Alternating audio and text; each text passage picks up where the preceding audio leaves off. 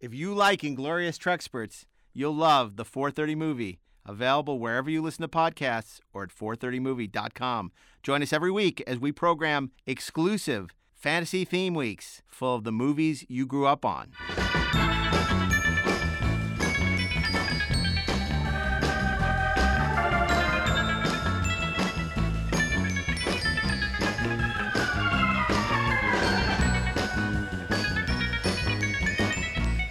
Hey, this is Mark A. Altman. And this is Darren Doctorman, and we are the Inglorious Trexperts.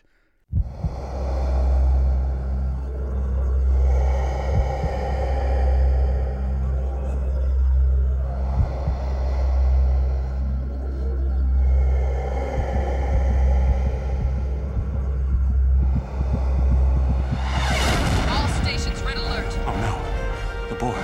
Prepare to evacuate the station now. It's time to begin. We've jammed our shields. We have no defensive capabilities. Brace for impact. There's a lot of damage down here. Keep fighting. All we need is a little time. Fire quantum torpedo. The Borg have entered the facility.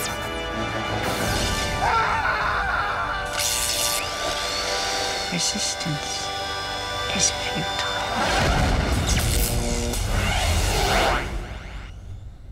Hey, this is an all-new episode, and we're thrilled to have you join us again for, I bet you're wondering what today's episode is going to be about, unless you read the description. I don't think they're wondering. I think they know exactly. They know exactly what they're in for.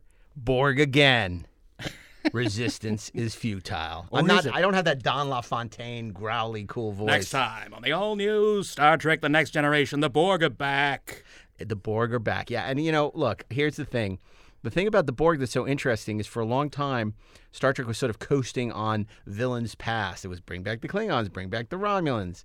Next Generation had some success certainly later on with the Cardassians, which Deep Space Nine. But we'll talk about all that. First, I want to introduce you. We have a very special guest today. She was executive story editor on Voyager, wrote some of its greatest early episodes, and is a big, longtime Star Trek fan. She had a great time at the Los Angeles Comic-Con a couple of weeks ago. You worked on a bunch of cool sci-fi shows, including Flash Gordon, Earth Final Conflict, Lisa Klink. Hello, happy to be here. Welcome. And it's great to have you here because, of course, we're going to be talking about Voyager, which is a show that hasn't gotten a lot of love from this group so far. But, in the way that I think that Deep Space Nine really define the Cardassians, Voyager was a show that in a lot of ways really began to define the Borg. But before we talk about that, we played a little clip from the Borg invasion in Las Vegas. And I know both you and Rob have a little history with Las Vegas and We should Star Trek. also mention that Rob Burnett is with us. Oh my God! I just beamed not in. Introduce Rob Burnett. I'm so sorry. I'm Rob like, Burnett is here. I'm like Gary Seven. I just materialized from somewhere across the universe. Well, last time I looked, I just saw this little black cat, and now all of a sudden Rob is here. That's true. Rob Burnett is also joining us, and Rob, of course, is a regular on the show. And Rob is not only the writer, director, and editor of Free Enterprise, he also was one of the producers responsible for that fantastic VAM on Star Trek The Next Generation reissues as well as Enterprise. And That's value-added material for you folks yeah, it's out bonus there. features. And producer on Agent Cody Banks, and he is the producer and star of a new YouTube channel that he created called Robservations. And, there are few people who are more schooled in the history of Star Trek and more delightful to listen to hold court about what's right and what's wrong with Star Trek than Rob, particularly when he has a drink in his hand. But no Saurian brandy for you today. No, but thank you for that introduction. Yeah, no, I apologize. It was belated, but It's good to be here. I really should, work on these introductions. It's putting me behind the. So dais anyway, the here. Borg. The Borg, yes, thank you, Darren. Well, I wanted to talk about Las Vegas because, of course, Lisa wrote the second ride film, which was the Borg invasion, which followed the Klingon encounter. Rob. No, I mean, well, I guess it was called. Yes, Yeah. it did follow that. At it the was Star Trek experience. At the Star Trek experience, and yes, I guess they called it the Klingon encounter. But yeah, I worked on that I cut all the videos that you saw in the Museum. Yeah. And for a year and a half, that's all I did. It was the greatest job I ever had. Like every single day before I even edited, for four months, I watched 10 episodes of Star Trek and digitized them into the computer before we could start editing. And I would hasten to add, got paid for it as well. And I got paid for it, and we actually shot the Vaughn Armstrong. He played the Klingon captain in the Klingon Experience. We shot those segments on set on the Deep Space Nine episode Shadows of the Empire, or Soldiers of the Empire. Pardon me, Soldiers of the Empire. And Shadows of the Empire was something else. Something else. The different thing. And that was an episode LeVar Burton directed. Gizor. So when we were setting up to do that shoot, it was after they were wrapped that same day. I got to watch LeVar Burton direct, and it was the moment when they all sang that Klingon shanty. It was really exciting. And then, of course, we spent a year and a half working on it, and it was amazing. But we weren't there. I was gone by the time you did the second. They wanted to add that second ride film.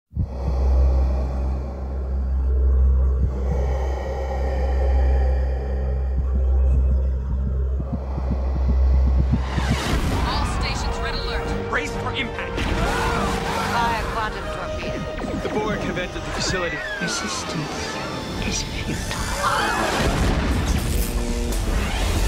Borg Invasion 4D. Now open at the Las Vegas Hilton. Because weren't they running concurrently? You could either go on the Klingon Adventure or the Borg Adventure. And I have to say, as an old veteran of Las Vegas, I really enjoyed the Star Trek experience. Yeah, me too. I thought I it was did too. super fun. They had the restaurant Quark's Bar, which had better fries than Dive. They had the magic rings of Beta Z. The magic rings of Beta. What was on that menu? Do you remember? They had some... I only remember some of them. One of them was the magic rings of Beta Z, which were onion rings. And they were very, very good. And they, of course, the drinks, they had the Warp Core Breach. Oh, yes. Which was presented in this almost like a fishbowl of booze that they would hand you. And it was very lovely. Yeah. Plus, the transporter effect that they had created was one of the coolest things ever, because talk about suspension of disbelief. You would step into what you thought was a room, and they would just pull using a counterweight. Well, they would pull. They would black out, so you don't know what's going on. Right. But they would pull the walls up. Yeah. And the transporter set was around you, which you didn't see because the walls were smaller. And when they pulled up the walls, you would feel the air rush in. So it actually felt like something happened to you. You just destroyed the illusion. I thought that they had actually invented teleportation technology for that ride, and now you've just ruined the whole illusion for me. Sorry. You're like, Thanks, Rob. Joe Bluth. I know, but the first day we did it, I was back and forth as they were building the museum and stuff. The first time we did that, when they had the thing all ready to go, we had to test it. I teared up a little bit. Because it was so cool. I was so excited. It was just, I'm like, how did you do that? I felt like a Extremely little well done. kid. And what was well incredible is they also made the Enterprise available for weddings and bar mitzvahs as well. In fact, I think you had considered having your wedding on the bridge, but It's true. You ended up doing it at the Sci-Fi Wedding Chapel instead because it was just... they capped the number of guests. It was a guest thing. Yes, You couldn't you're right. accommodate enough, and you had so many friends and family that you couldn't fit them on the bridge. My name was actually on Yar's or Worf's station, the Horseshoe. My name was actually on one of the LCAR's displays. As a do not admit. And it's so appropriate that they would have the Next Generation Bridge at the Hilton because, of course, it looked like a Hilton. So my thing, I would also ask you, one of the things I loved about that ride film was when the Bird of Prey is over Las Vegas and, you're like over Las Vegas on the ride. It was just super fun. Now, I remember the ride film you did, which was also a terrific fun. And I love the way it maintained the sort of in-universe of it all. Mm-hmm. How did you were on the show at the time. Do you remember how you got approached to write that ride film? And maybe tell us a little bit about how it's different writing, sort of a film like that, 10-minute, audience involved kind of ride attraction from doing an episode, which requires a more thought out narrative. Well, I remember that the ride creators, producers, I forget which company it was. It was Landmark. Yeah. Landmark approached me and said that they were going to do this, Borg ride film, and was I interested? It's like, yeah. And I really remember sitting in this big conference room with a bunch of, I guess, executives and engineers and designers, and talking about, kind of walking through the ride, and, it was going to be, this shuttle that was going to be grabbed by the Borg and pulled into a cube, and then we were going to actually have the Borg Queen, which I thought was really exciting, and that she was going to assimilate the guests. And they were going to do this effect where you saw on the 3D screen, these nanotubes, I guess, shooting out of her fingers. And then they were going to have something poke out of the chairs to in the back of somebody's neck. And I remember having this conversation for about half an hour about whether it was going to be too scary, whether we were going to actually give somebody a heart attack thinking that they were being assimilated by the Borg. It was pretty scary. I have to say. It was pretty intense. Scary. It was a lot more scary than the time I got turned into a minion at Universal Studios. That was not quite as traumatic as when I got turned into a Borg. But it was a lot of fun, I gotta say. Just talking about, the budget obviously was bigger than most episodes, and so talking about how we were going to do the point of view and coming up with the concept of avian drones, which we had never been able to do on the series, of course. Sure. But we figured it makes sense. There's got to be some alien species that fly. They get assimilated by the Borg, so let's have some avian drones. Cool. And then the other fun part of it was getting to write for the Doctor. Everybody loves writing for the Doctor because Bob Picardo just knocked it out of the park every time. He would make things funny, whether they were funny or not. And so getting to write for him, both in the line and kind of explaining, what was going on, and then getting to write for the Borg Queen was fantastic. So it was really a fun experience. Yeah, Bob Picardo is, I had a chance to work with him, I think, as well. And he's just a delightful guy, super fun, super talented. You wrote one of my favorite episodes with the Doctor, which was Message in a Bottle. Oh, thank you. Which I think he's great in. It was a great, early season episode.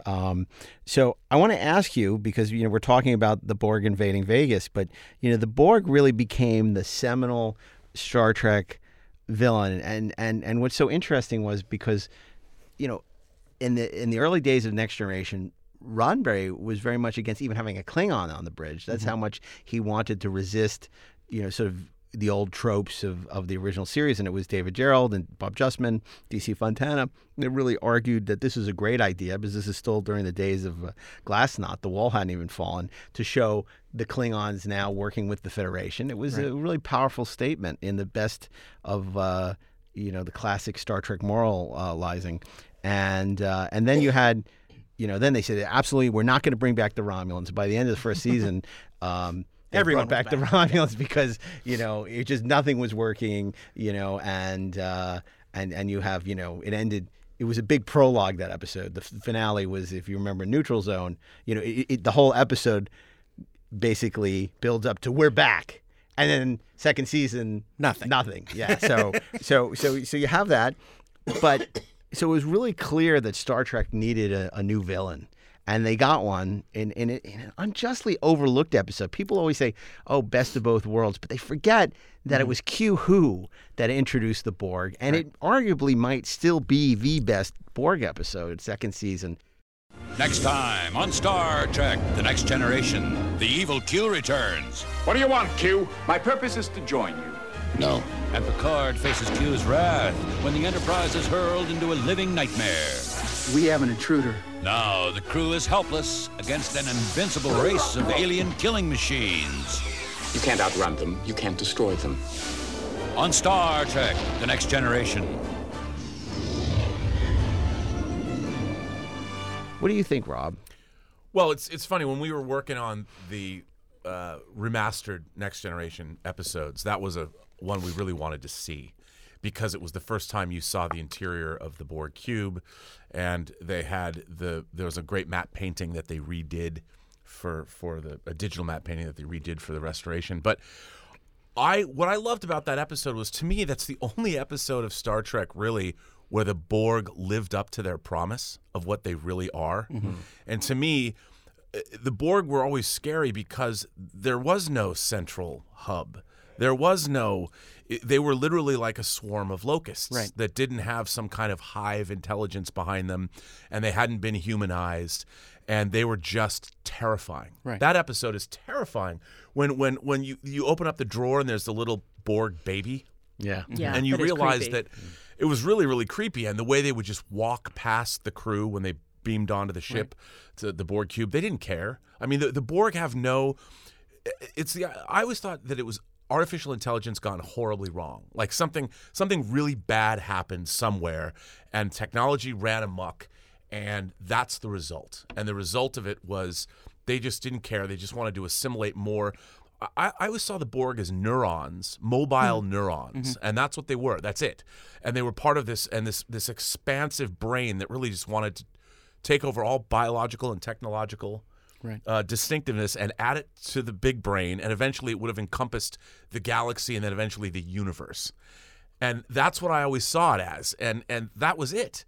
And as we moved through this, through all the series, the Borg became more and more and more human-like. We had to add Unimatrix Zero, and we had to add these poor people that can come back from being Borg, and to me it was like they're not scary anymore. It was scary because they weren't an individual. It was a force. And you couldn't reason with them because there was no one to reason with. No, there was no one to reason with. They were like an artificial intelligence that had become almost like a hurricane or some kind of a natural evolutionary force of nature for the everything bad that could happen happened. Well, I think that with any villain, the more you explain it, the less scary they get. Sure.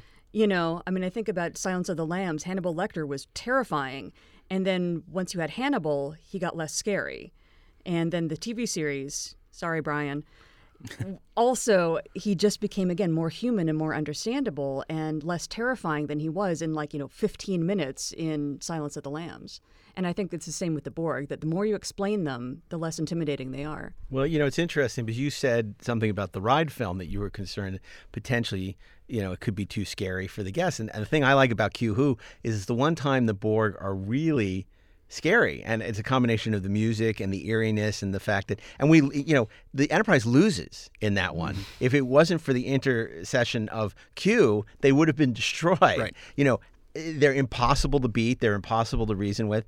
Eventually and in every something other that episode, mankind was totally not ready for. Not ready for. So it captures sort of the danger and weirdness of space. And it's a real credit to Maurice Hurley, who, the late Maurice Hurley, for coming up with them. You look at it now, you say cyborg, Borg, cyberpunk, okay, it's sort of cheeseball. But the execution, Rob Bowman's direction, and certainly Ron Jones' magnificent score that really elevates that episode and makes it something special.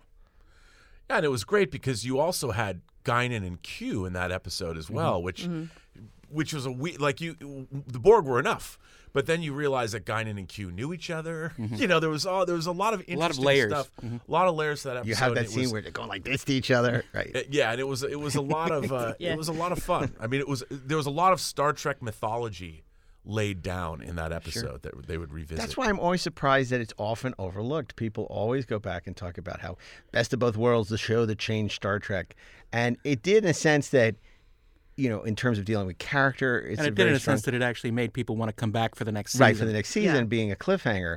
But Q-Who, is a pretty, and it's in a desert of terrible shows.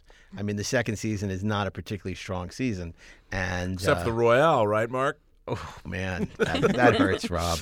That hurts. Matter of Honor is pretty good. The Klingon exchange program, and so there are episodes that are good. And the idea of the Iconians is introduced in the second season, which is a better concept than execution. That's a great thing. It's also Maurice Hurley always talked about how Times Squared was going to be the prelude to the Borg, and then now it's just this total mess of an episode. But whatever. So we go from Q-Who to Best of Both Worlds, which to many people is considered the best Next Generation episode. Either that or Yesterday's Enterprise. And if you ask most people, how do you feel that sort of cemented the Borg as Star Trek's primary antagonist? Terrence's like, don't look at me. I like the Klingons. I think that's when the Borg started to go, for me, downhill. because they had to they turned Patrick Stewart, which is brilliant, turning Patrick Stewart into a Borg, but then it gets turned into Locutus, literally a spokesperson. Like the Borg suddenly need a spokesperson. The mouth of the Borg. Right, which means, okay, then that presupposes that the artificial intelligence... He's the Huckabee Sanders of the Borg. Well, that the hive mind or whatever the Borg is made this decision, like contemplated somewhere that, if we're going to assimilate Earth, we're going to need a spokesperson. Well, they didn't feel that way about all the other the creatures that they'd assimilated before now. You don't know that. They might have had spokespeople for other aliens. Well, that's true. You are correct. That is true. But it just, to me, it was like, once you put... I mean, it was cool to see Patrick Stewart turn into a villain. That was really cool. I think I know what you're trying to terrifying. say. I think once it turns out that the Borg have to do something to deal with us in a different way, that means that we are more of a threat to them, and they aren't as powerful. Yes. I mean, they were no longer scary to me. Mm-hmm. Not as scary as a faceless, mindless horde that's going to come at you, and there's nothing you can do about it. They were essentially the cancer of the universe, and it was a virus that you could not cure. And it was like zombies in a way. Yes. Sure. That, if you get bitten by a zombie, you turn into one. And the individual is not quite as scary as the massive horde that is going to follow. Absolutely true. The zombie analogy is actually a really good analogy that I hadn't really thought about. And it is. I mean, because literally when they assimilate you, it's like the zombie mythology. I think the problem you have then after Best of Both Worlds, and I really love the first best part of Best of Both Worlds because, to me, I think the Riker drama is very interesting with him and Shelby, and the problem that's going on there, whether he's going to move on, and that all comes from the feeling that Michael Piller had at the time, whether or not he would move on. And they say sometimes write what you know. The best stories come from something you're passionate about, and instead of writing these sort of techno nonsense, for lack of a better word. This was coming from a real human dilemma. In this case, it was Michael's. And, he's deciding, do I want to be pigeonholed in Star Trek? Do I want to keep doing this? Do I want to use the sort of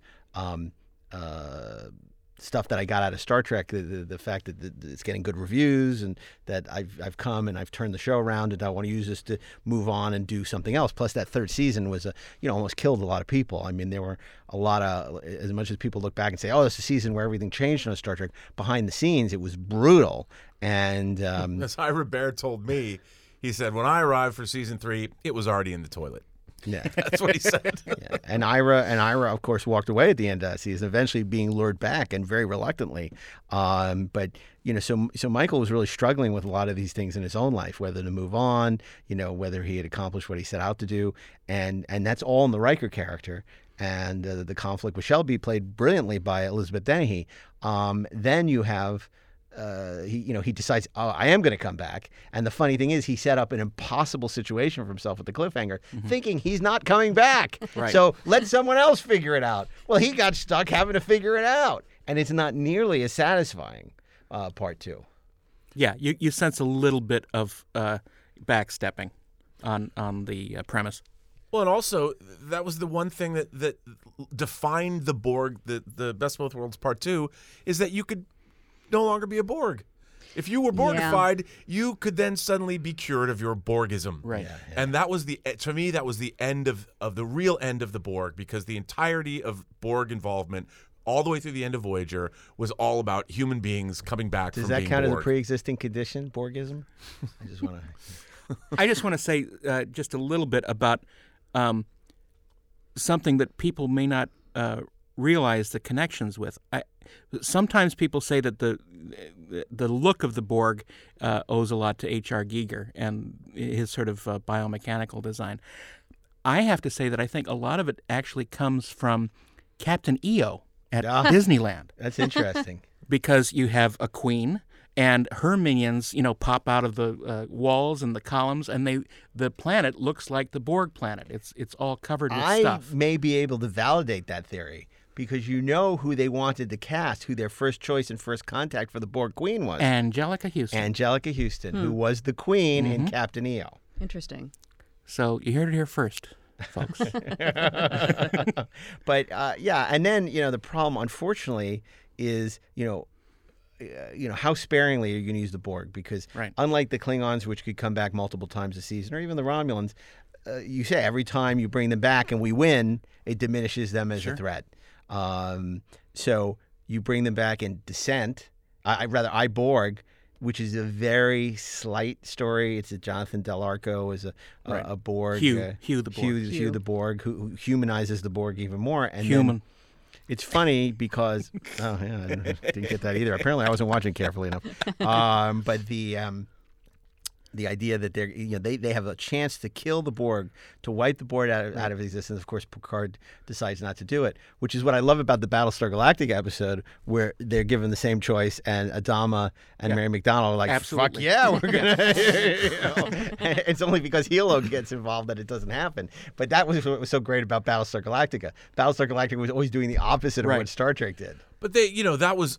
Also, in I Borg, you have Picard making an impossible choice. He's going to commit genocide, and obviously, because of his own experience, he can't ever make that choice because he did come back, and he's like, all of these people could possibly come back, and I think it would have been more interesting, like you just said, because he was a Borg and he knew what the threat actually, what it was. He should have been like, we can't risk it. See, that's so much more interesting because then later on they wrestled with the consequences of Picard's rape, for lack of a better word. I mean, that was the word they used in the writer's room. It's like if Picard had been, we're going to wipe them out, and like Riker and everybody else are like, you cannot commit like that is a much more interesting story. Yeah. But the problem is, again, this misinterpretation of the Roddenberry mantra that there can be no conflict between our perfect humans in the 24th century. But that's drama. And that is a far more interesting version of I Borg than the one they made. Well, they could have called John Anderson and gone back to the third season episode, The Survivors, and said, look, you know what you did to the Husnak? Why don't you just save that for when Borg? we do Underappreciated? Because I think we have to do most Star Trek's most underappreciated episodes, of which The Survivors is clearly one. But Rob and I love that episode, and no one else does. So we'll have to talk about it. You know which one we're talking about? I'm not actually real up on my original series episodes. No, this is Next Gen. It's the third season episode where there's this old man and his wife. Oh, I do remember that one. Living in a house. Okay, and they're on location, and they're the only house on the planet. The only house. Everybody else has been wiped out, and the Enterprise thinks maybe they're collaborating with the aliens. Don't spoil the episode. Okay. Anyway, too late. Spoil it. We both love that episode, and I'm not quite sure Frakes, why. By the way, Frakes loved doing that because John Anderson had played his father in, was it North and South, I think? Yeah, and he's so good. So good. And there's location filming. They're not on these fake stages. It's like, it looks good. It's just, everything about it is great except the name The Husnak. Who came up with that? But back to the Borg thing. Back to the Borg, already in progress. With that episode, though, it then became the Borg were forever made to be human. Whenever you saw, they were no longer the Borg. They were the species that they used to be before they became assimilated by the Borg, and they could go back to being that species again. Right. But there was an interesting thing, I think it was in First Contact, where Picard is basically, tells, I guess, Alfre Woodard to kill one of the crew members who's being Borgified, and he says, you'll be doing him a favor.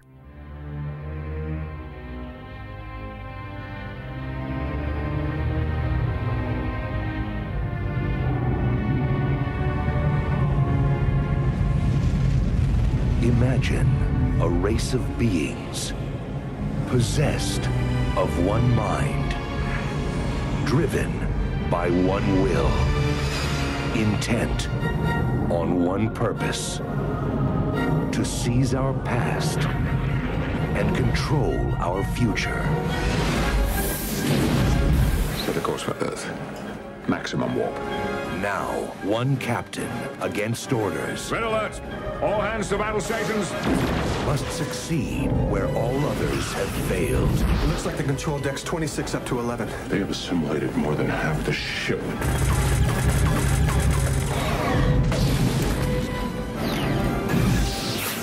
Surrender yourself or we will destroy your ship. The line must be drawn here. On November 22nd, resistance is futile. Star Trek, First Contact.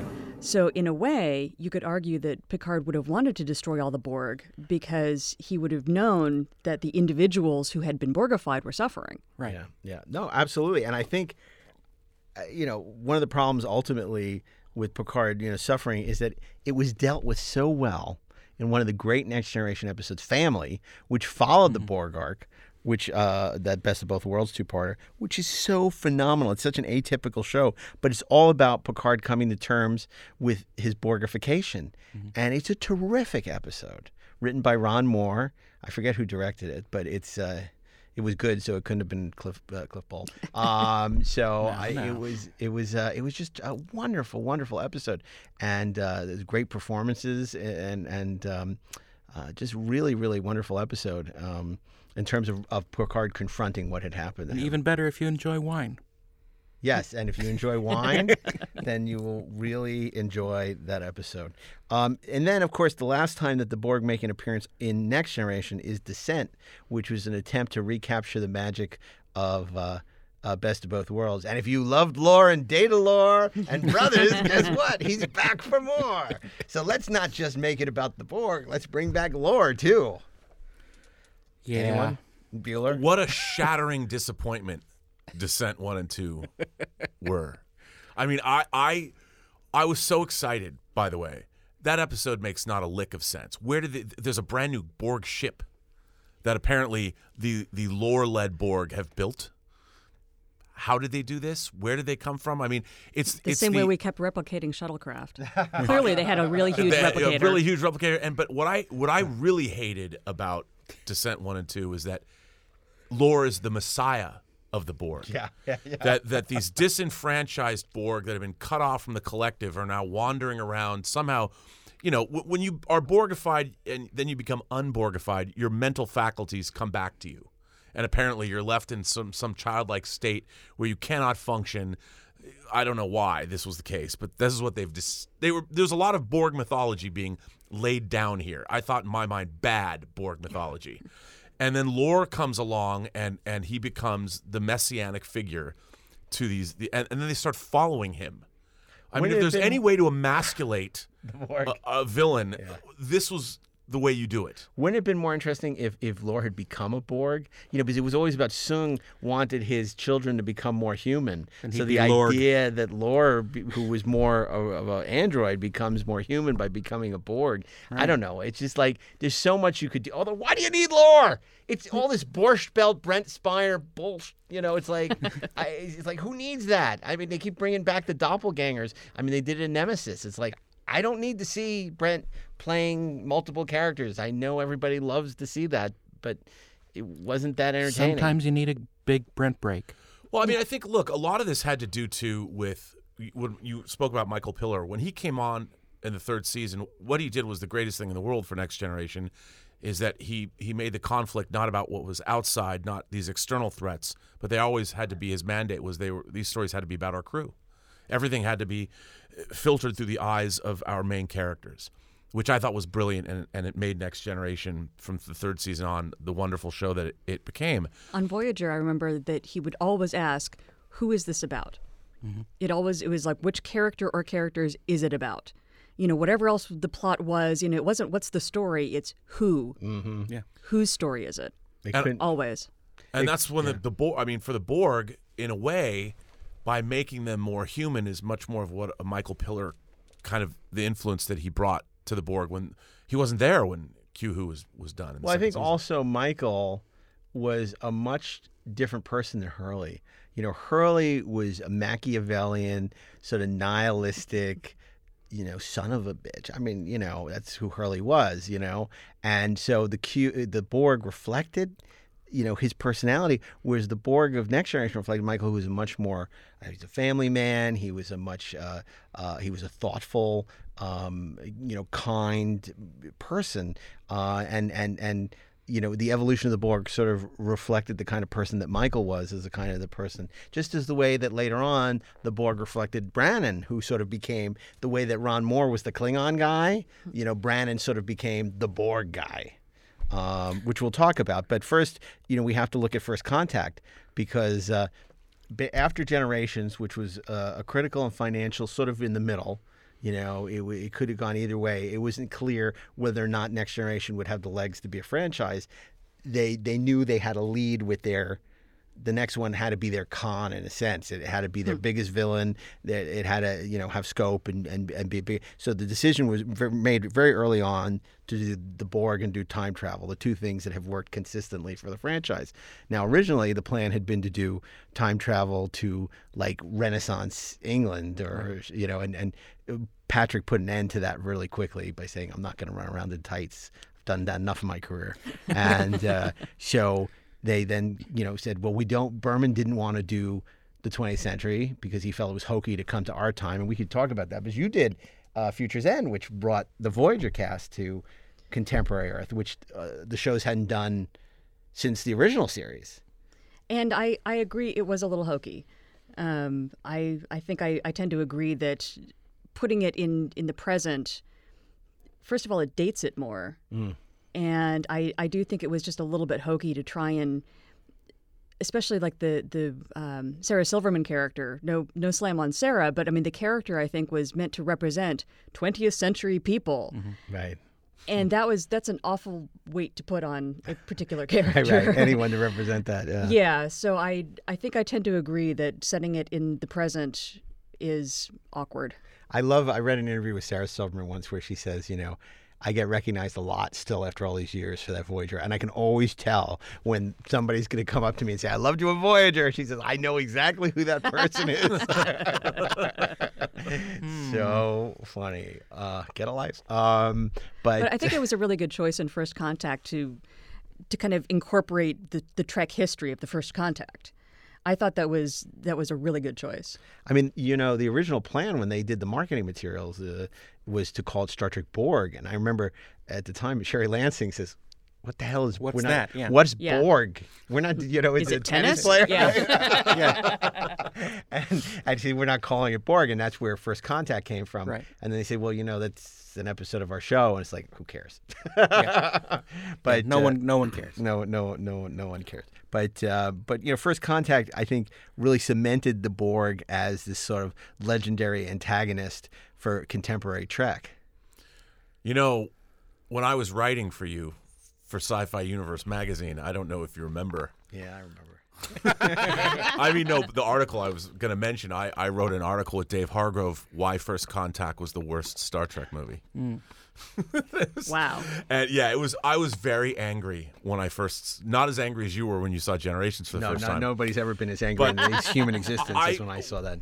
The movie, look, Frakes did a great job directing. Like you said, the First Contact with the Vulcans was great. I loved the First Flight of the Phoenix, Goldsmith's score. But to me, it was a big rehash. It was this rehash of what we'd seen in Best of Both Worlds with the added Alice Krige as the Borg Queen, who admittedly was awesome. Yeah. She was amazing. And when she gets put together, that one effect shot when her torso is sort of dropped into her leather dominatrix suit. Into her Cenobite outfit. I mean, all that stuff was really cool. But again, it just further took the Borg away from suddenly, there's a femme fatale Borg. And while it was cool, and then Picard's running around, like you had mentioned earlier, killing his own crewmen. Just get rid of him. I mean, he'd been brought back. He knows full well that these people are not. He'd already stopped Borg genocide. Right. And now he's just, no, kill them all. And it just, as I watch this, I'm like, wait a minute. You've already dealt with everything in this episode, this film. You've already dealt with it more beautifully in the TV show than you're dealing with it right now. And it was Ron and Brandon wrote that. I think it was a really smart decision to use the Borg at that point. Absolutely. I think that it was, it belonged to Next Gen. This was something that it wasn't them going back and mining the mythology of the original series. So they owned the Borg, and using the Borg was, John does a great job directing it. And yeah, you absolutely could make that argument that there's things that are too redolent of the series or plot threads that had been resolved. But, coming on the Abomination Next Generations, it really engaged an audience. It did great, financially, critically. It was well liked. It really gave a pulse to that Next Generation franchise, and it validated the Borg as an antagonist, I think. But on the other hand, you also have to sort of take a step back and say this plan that the Borg had is really not good. I mean, why would they go back to this time? You know, why? When they could go back, you know, to medieval England or, you know, wherever. It just doesn't make any sense that they would have to stop, you know, mankind at that point. Well, if you're saying that mankind, that they saw us as more of a threat than most other kind of aliens, then preventing us from becoming the center of the Federation, that would make all of the other species easier to pick off, presumably. I suppose, but the thing is that they're actually, you know, dealt with fairly easily in the film. That, you know, the Borg are? Yeah. And it doesn't really take much activity from our crew to foil their plans. And, you know, with the rickety rocket taken off and the Vulcans seeing, oh, hey, look there's new people in the neighborhood. It just seems really flimsy. I want to go back to the thesis of our podcast, which is about celebrating our love of Star Trek. And I think that if we go down this rabbit hole of what doesn't work about First Contact, we're going to get to a very dark place. Well, no, but you opened the door. Look, I think, though, that like you'd said, the movie's fun. It's a lot of people's favorite Star Trek movie. Sure. But as a science fiction fan, I mean, look, I've revisited First Contact many times, and I thoroughly enjoy watching it now. I do. I love when the battle on the deflector dish of the Enterprise. That's one of my favorite scenes in any of the movies. It's so cool. I mean, they just do things in that you've always wanted to see people walk around on the outside of the whole. And we did see a little bit of that at the end of Star Trek: The Motion Picture. It was so cool when the crew rises up and they're standing on the top of the saucer section. Well, the way they shot that and how it was all inverted, and it was a childhood fantasy made flesh. I'll tell you what I love about that. What I love particularly about that sequence is the fact that so much of the Star Trek movies is so much rehash of things they've done better in the episodes. You know, it's true of the original series movies. It's true of the Next Generation movies that, you know, a really great episode of either series is better than any of the movies, you know, is my feeling. So it was so refreshing at First Contact to see something we hadn't seen before, which was using the feature film medium, but also coming up with an idea that was original and budget, to do something really original. And it's a great place to set. It was the same way I felt about in Star Trek VI during the Zero-G the assassination. Mm-hmm. Yeah, it was just like, oh, that's cool. I haven't seen that before. That's clever. Well, the opening shot of First Contact, that pullout from Patrick Stewart's eye, and then you see the whole gigantic innards of the Borg ship, and he's remembering what it's like to be Locutus again. That was awesome. Yeah. Come on. I was there when they shot that. I remember that. That was great. Yeah, it was great. And Jonathan Frakes talked about how here he was getting up to direct on the big screen, and how he'd looked back at all these different action films and looked at James Cameron's Aliens, and you could tell there was a joie de vivre in all the actors were clearly having a great time making that movie. I mean, so there's that element, and Alfre Woodard is great, and James Cromwell. I mean, we used to bitch and moan that that's not Zephram Cochrane, but you know, and the jukebox in Montana, but still, there's something about the movie as a whole where the cast is having such a good time, and it is fun to watch. That's not Zephram Cochrane. That's Gene Roddenberry. Right, is who that is. Yeah, just the way that in Generations, it's not Captain Kirk, it's Bill Shatner. Right, that's correct. And the score, the Jerry Goldsmith score, that piece of music when the Phoenix is launched, it's just, what a great piece. Well, Jerry's never done a bad score for a Star Trek movie. No. I mean, he's done very few bad scores ever, but, you know, all his Star Trek scores are great in their own way. But I want to know, when you guys were on Voyager and you wanted to bring the Borg in, how you went about sort of taking all this backstory and all this stuff that we'd seen before and funnel it into an interesting thing for the Voyager show, you know? Well, I think that we knew that we wanted to bring in the Borg at some point. I think that had probably been in everybody's mind from the beginning. And the idea of just having them as an adversary, I mean, it had been done. And so I think they specifically looked at I, Borg, you know, and the Hugh character. And I think that was really in everybody's mind about what if he had stayed? You know, what, and again, the trauma that, you know, Picard had been through being in a fairly limited time that he was Borg. What if you were assimilated when you were that baby in the drawer? Sure. What if you had essentially grown up Borg and then find yourself amongst humans? And I think it also tapped into like Data and the Doctor and Odo in Deep Space Nine, non-humans who were trying to become more human. I think that was sort of a recurring theme on Trek, and Seven was essentially our, you know, non-human trying to become more human, but not really happy about it. I mean, she wasn't like the Doctor in that he really wanted to be human. She actually kind of wanted to go back to being Borg for a good long time. Because that's all she knew. Because that's all she knew. And I think that was kind of the genesis of it. And I think Seven turned out to be a terrific character. I would take a step backwards because I would say, you know, I feel that Voyager was struggling the same way Next Generation did in its early days for who their villains were going to be. And there was, it seems like there was reluctance to sort of, even though, it's the Delta Quadrant, that's where the Borg are from, let's try and, so you had the Kazon, which Michael Piller would be the first person to admit did not work. Did not work. Right. And then you had more interestingly the Vidians who were introduced Vidians who were introduced in Faj, who are really interesting alien, but I'm not sure how many times you could really go to that well. Well, that was the problem when having a premise of the show that we were heading in one straight line as fast as we could go. Right. And so having any kind of recurring villain or recurring character was always going to be a challenge. Yeah. But with the Borg, you could buy that they were all over the universe. Sure. And you could run into them as many times as you wanted to. Yeah. Well, I thought, you know, it was what you guys were faced with after iBorg. You did, I think you took the Borg in the direction they had to go in. Like, you had to go. And I thought 7 of 9, yes, when you see Jerry Ryan in her catsuit, it feels a little, well, why is she here? But her character and her performance, I thought, were really terrific. Agreed. And it handled well throughout the rest of Voyager. And there's a lot of interesting mythology that the Borg were given, like Unimatrix Zero. Now, I might not have liked it because of where Q-Who was and how I liked them as being this locusts of the universe. But once you've moved away from that, I thought Voyager did some really compelling and interesting stuff with those characters. And with the Borg, and also species 8472, the really scary species, the really scary from fluidic space, which my theory was that the space amoebas from the Immunity Syndrome had taken over the entire. You always have a theory, Rob, and they're even more scary to the budget. But I thought you guys did some really interesting stuff. How did those develop? How did you guys develop? Like when you decided to bring on 7 of 9.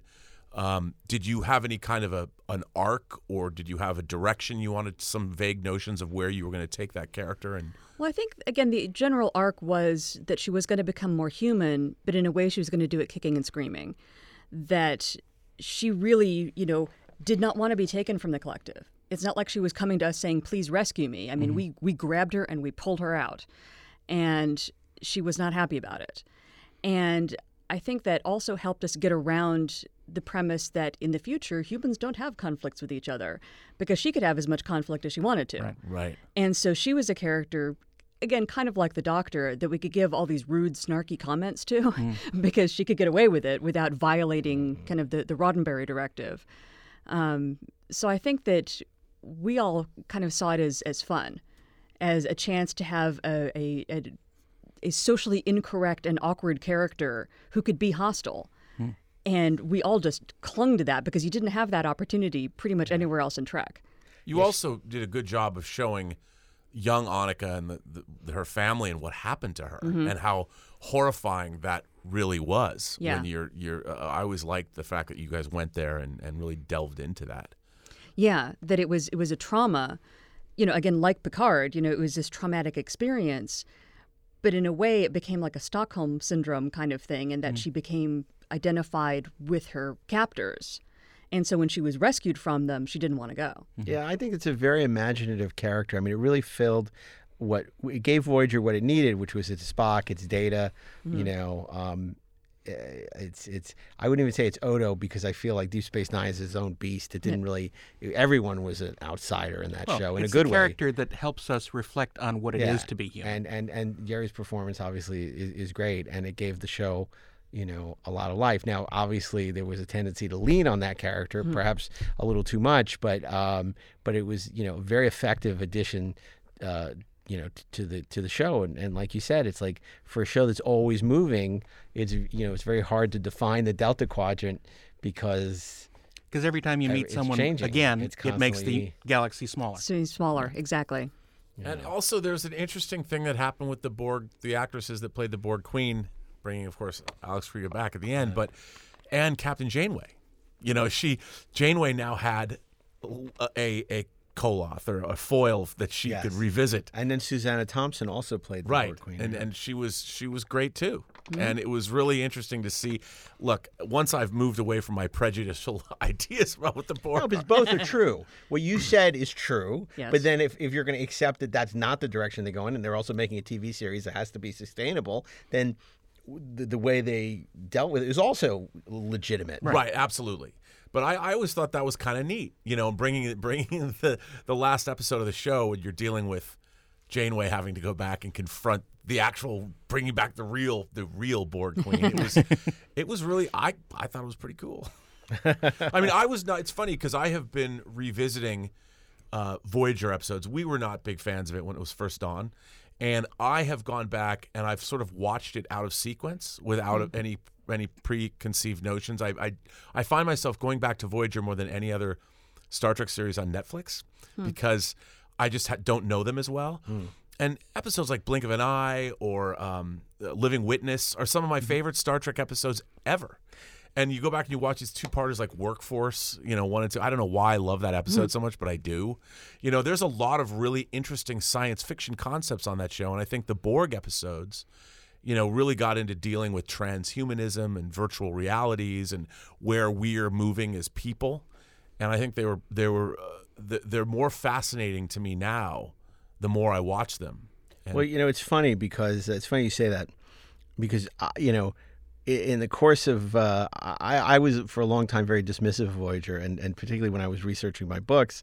And Ed was writing the Voyager chapters, and we were talking to people, and it was always my go-to joke. I love Star Trek except for Voyager.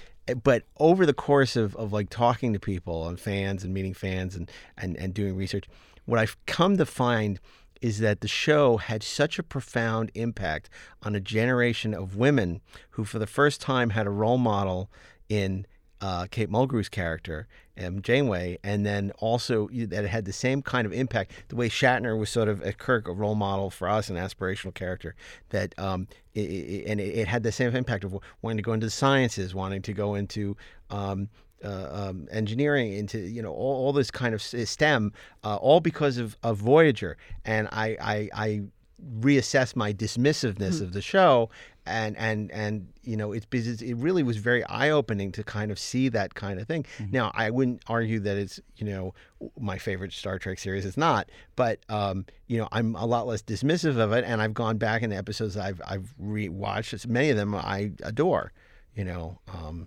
But I think a lot of it has to do with what introduces you to Star Trek. Sure. Next Generation is what introduced me, and so that's my favorite series. I imagine if you started with Deep Space Nine or with Voyager, it might be something similar, because to you that's sort of the canon. That's the real Star Trek, and then these other things are just kind of pretenders. And so I think that it's true that if Voyager was kind of your entry Star Trek, then it probably again seems to you like the authentic Trek. Right. Yeah, I mean, it's like James Bond. I mean, there's the same axiom. It's like your favorite James Bond is whichever one you grew up on. So if you're a millennial, then you love Daniel Craig. If you grew up watching on the ABC Sunday Night Movie, then Sean Connery, and there's the generation, or Roger Moore. So it's and then nobody's favorite is Timothy Dalton. And I say that, and then somebody's going to write on Twitter, I love Timothy Dalton, and I didn't appreciate you criticizing. Well, when Voyager started, it's now the fourth Star Trek TV series, and there were now Star Trek character tropes that we saw intermix, like B'Elanna Torres is half human, half Klingon, just like Spock was half Vulcan and half human. And so it was a show that was sort of a copy of a copy of a copy, while to us when we were watching it. We definitely felt it was a Xerox show. It was definitely a Xerox show. So we never, it was doomed in our minds from the get-go. But as I've gone back and watched it, like it was John Ottman, who's the editor and composer for a lot of Bryan Singer movies, John Ottman is a big Voyager fan. And the guy, Marty, the dude who cut my hair for so long, he loved Voyager too. And I got a list from him. I said, send me your 10 favorite Voyager episodes. And that's what kicked me off going back and watching. And they really weren't the Borg episodes per se. There was a few 7 of 9 episodes. But there was a lot of really interesting episodes. And I don't even think I ever saw them on first run. All stop. Shields to maximum. Stand by all weapons. It's like a ghost ship. They want us to reactivate a Borg ship.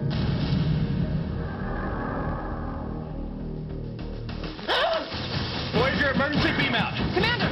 Get us out of here. It's the Star Trek Voyager. You absolutely must watch.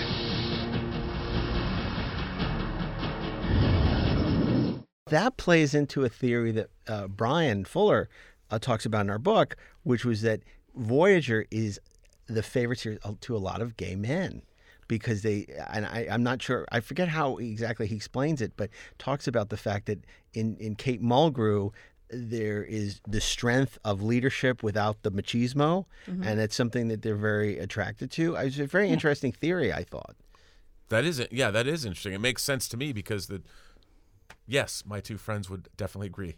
Yeah, well, that's why, because knowing John and your hairdresser, I suspect that it made me think of that. Yes, and you might be right. And they 7 of 9 is also a character that people, I think, gravitated toward as well because she wasn't happy, and they didn't feel comfortable so much in her skin around the rest of these people and had to sort of make her way as an outsider. The last time I saw John was at some Star Trek charity auction.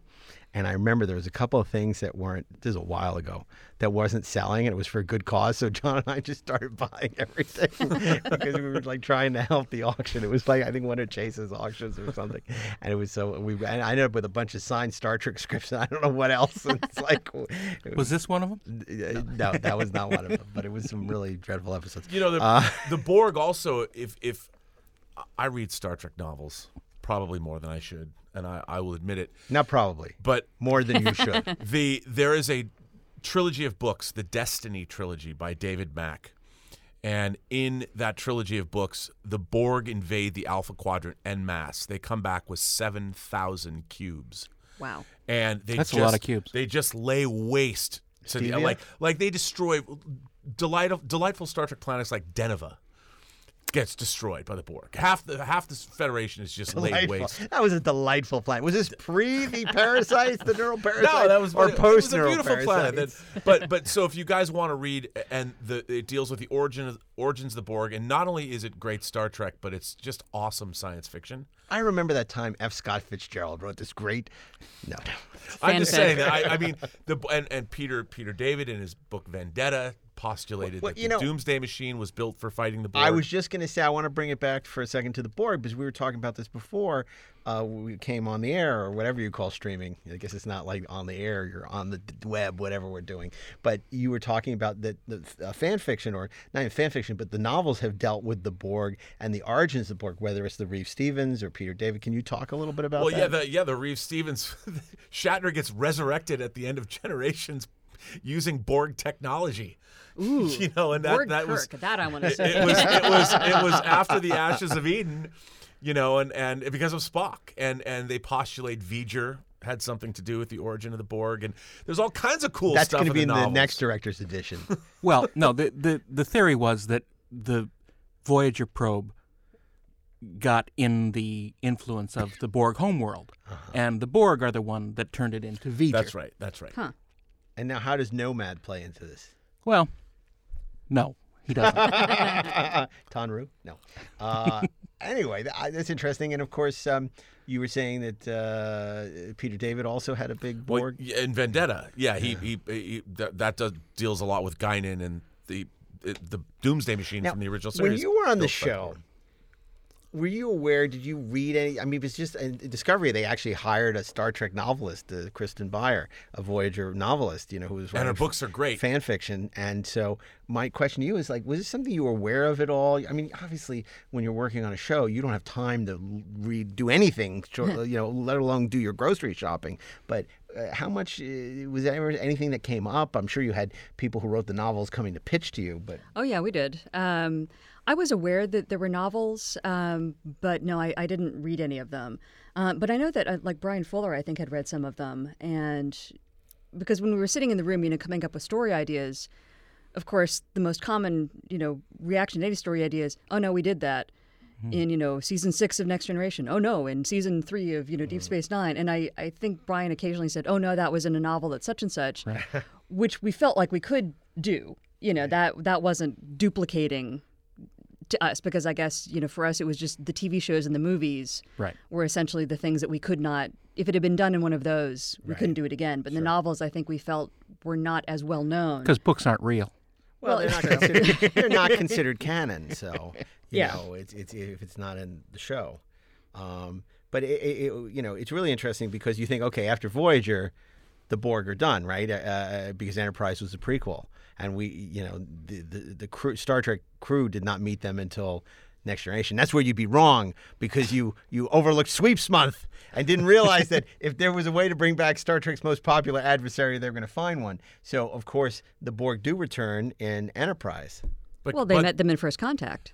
Right. That's the thing. The Borg and Enterprise are from this Borg sphere that was blown up, and some of it was frozen. They are possessed of one mind. You will be assimilated. Driven by one will. And intent on destroying one ship. They're charging weapons. Now! Prepare for Enterprise's first encounter with the Borg. Keep firing! In the 1-hour Star Trek event where resistance is futile. We've been boarded. Next Star Trek Enterprise. Right.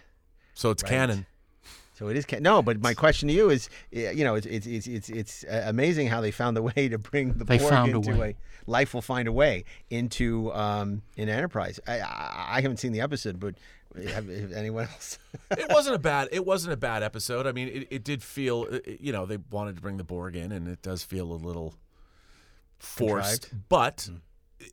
There is a good canonical reason why they were there. Right. And that's one of the things that I liked, is that when people look, as the shows moved on and canon became more or less of a factor depending on what you were trying to do, it was nice that I could watch an episode like that and go, okay, I believe it. I understand why it's happening. Yeah, it's reasonable. Well, once you have time travel, pretty much anything is possible. You can say, oh, that was an alternate timeline. Yeah. For anything. That's true. And why the Borg don't feel the need, why do they have to travel to Earth and then time travel? Why don't they just go back in time at their homeworld and then... Well, that's the real question, isn't it? Why come to Earth? Yeah. Why run a gauntlet of starships? Because there wouldn't be a movie if that was the case. Because they're not pretty that quickly. Bright. So let me ask you before we wrap up this fascinating conversation about the Borg, favorite Borg episode? If you look at Borg, what's your favorite Borg episode, Rob? You know what? I do have to say, just because watching it was so thrilling, is Best of Both Worlds Part 1. Because I was already scared of the Borg from Two-Who, and they made them, still they were very, very scary. And when Patrick Stewart was turned into a Borg, I wasn't thinking to myself, like, I don't like the fact that they're making the Borg more human. At the time, I couldn't believe it. Like, people don't remember. You took the lead of your show and turned him into a Borg? I mean, this was shocking. It was shocking. Well, people thought it was a contract negotiating ploy, that Patrick wanted more money, and now, and there actually is some truth to that. Yes. That Patrick was asking for more money, and it gave them the out to make Riker the captain and not bring Patrick if they couldn't come to terms with him. I mean, all of that episode was shocking.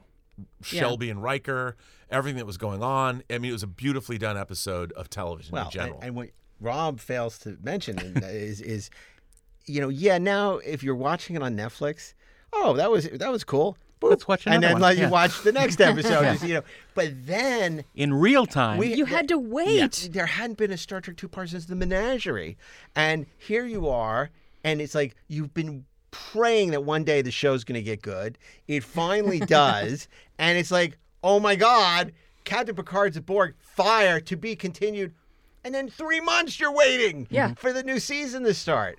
As Patrick Stewart said, he was driving on PCH in like a convertible or something, and a car had pulled up next to him, and someone turned in the car and said, "You've ruined my summer."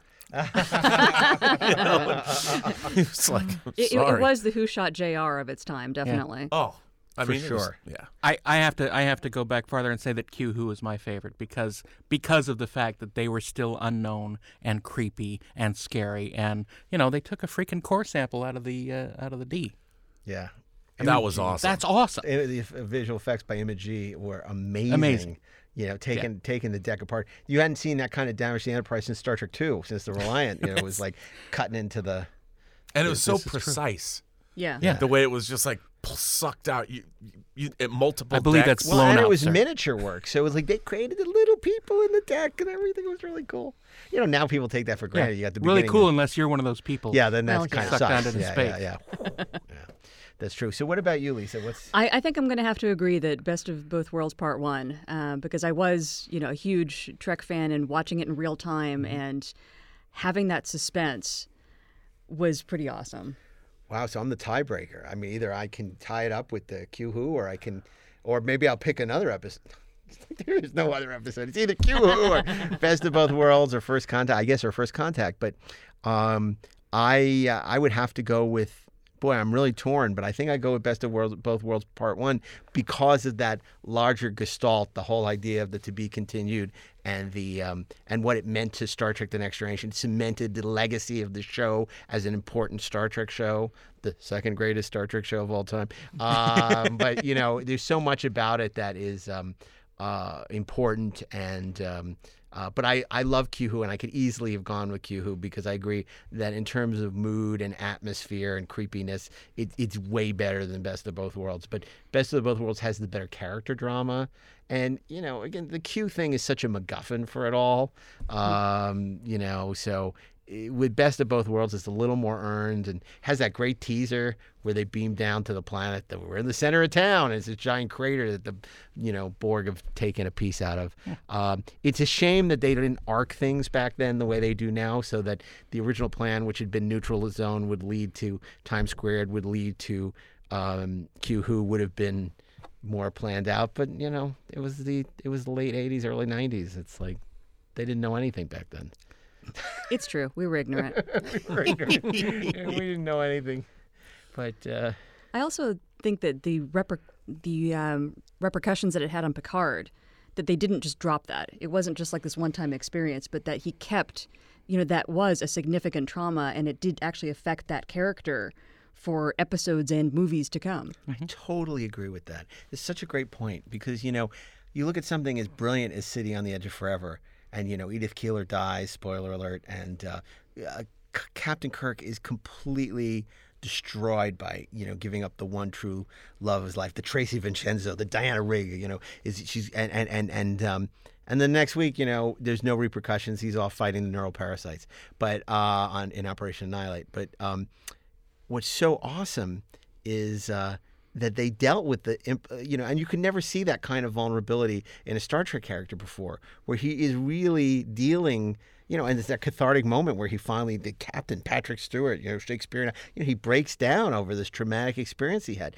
And the fact that they were able to, and it was very hard to get that greenlit, and the fact that Piller and Moore really went to the mattresses to get Family made when everyone was fighting them, and they wanted some really dumb sci-fi B story to be added to justify it. I mean, thank God they got their way, because it's one of the great hours of Star Trek television, and it's exactly what Lisa said. You see there the seed of serialized television or serialized Star Trek being planted, and again, it's a character arc. It's not a story arc, and that's what's so great about it. Well, it would have been also interesting. We were talking about earlier the spokesperson for the Borg, that if the Borg were somehow affected by Locutus the way Picard was, and the Borg were actually altered, like they had a revelation. So the Borg, they were always trying to do offshoots, like these Borg were cut off so they'll be different. But what if the whole collective learned something from Picard that they didn't know before, and they became even more dangerous, or they developed human desires about they wanted to conquer suddenly, instead of conquest being built into their sort of DNA or whatever. What if they wanted revenge? Or something like that. I think First Contact does deal with that a little bit by the Queen talking about Locutus. a little bit touches on that just Well, I'm just a glad bit. that they brought back the Borg and not Mark Twain. Anyway, I just want to say that this has been a fantastic discussion about the Borg. I really want to thank our special guest, Lisa Klink, for being here with us. And I hope you'll come back to talk about other corners of the Star Trek universe. We don't just have to talk about Voyager. As a longtime Next Generation fan, it'd be great to have your insights in the future.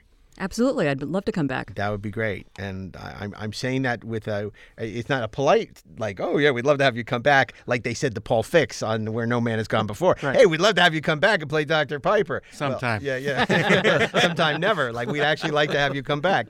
So I want to, and of course, have it's always great to have Rob Burnett back, and he'll be back with us again soon. Darren, you can follow us on Twitter and Instagram and Inglorious Trek. And we'd love to hear what you have to say and ideas for future shows, or if you feel differently, who knows? Maybe you love Descent. You're listening to the wrong podcast, but maybe you do. And please rate us at 5 stars. And I shouldn't say that right after I've just insulted our audience. For those of you who weren't insulted, please. For those 2 of you who weren't please insulted. rate us 5 stars on Apple Podcasts. If not, don't. And there are new episodes of this podcast every Monday at 17:01 Eastern Standard Time. So make sure to subscribe so you don't miss an episode. And finally, a very special thanks to Bill Ritter and everyone here at the Electric Search Network for making this show possible. And on behalf of Darren, Robert, Lisa, and myself, we want to say in every revolution, there is one man or woman with a vision. May your way be as pleasant. Let's see what's out there. Engage.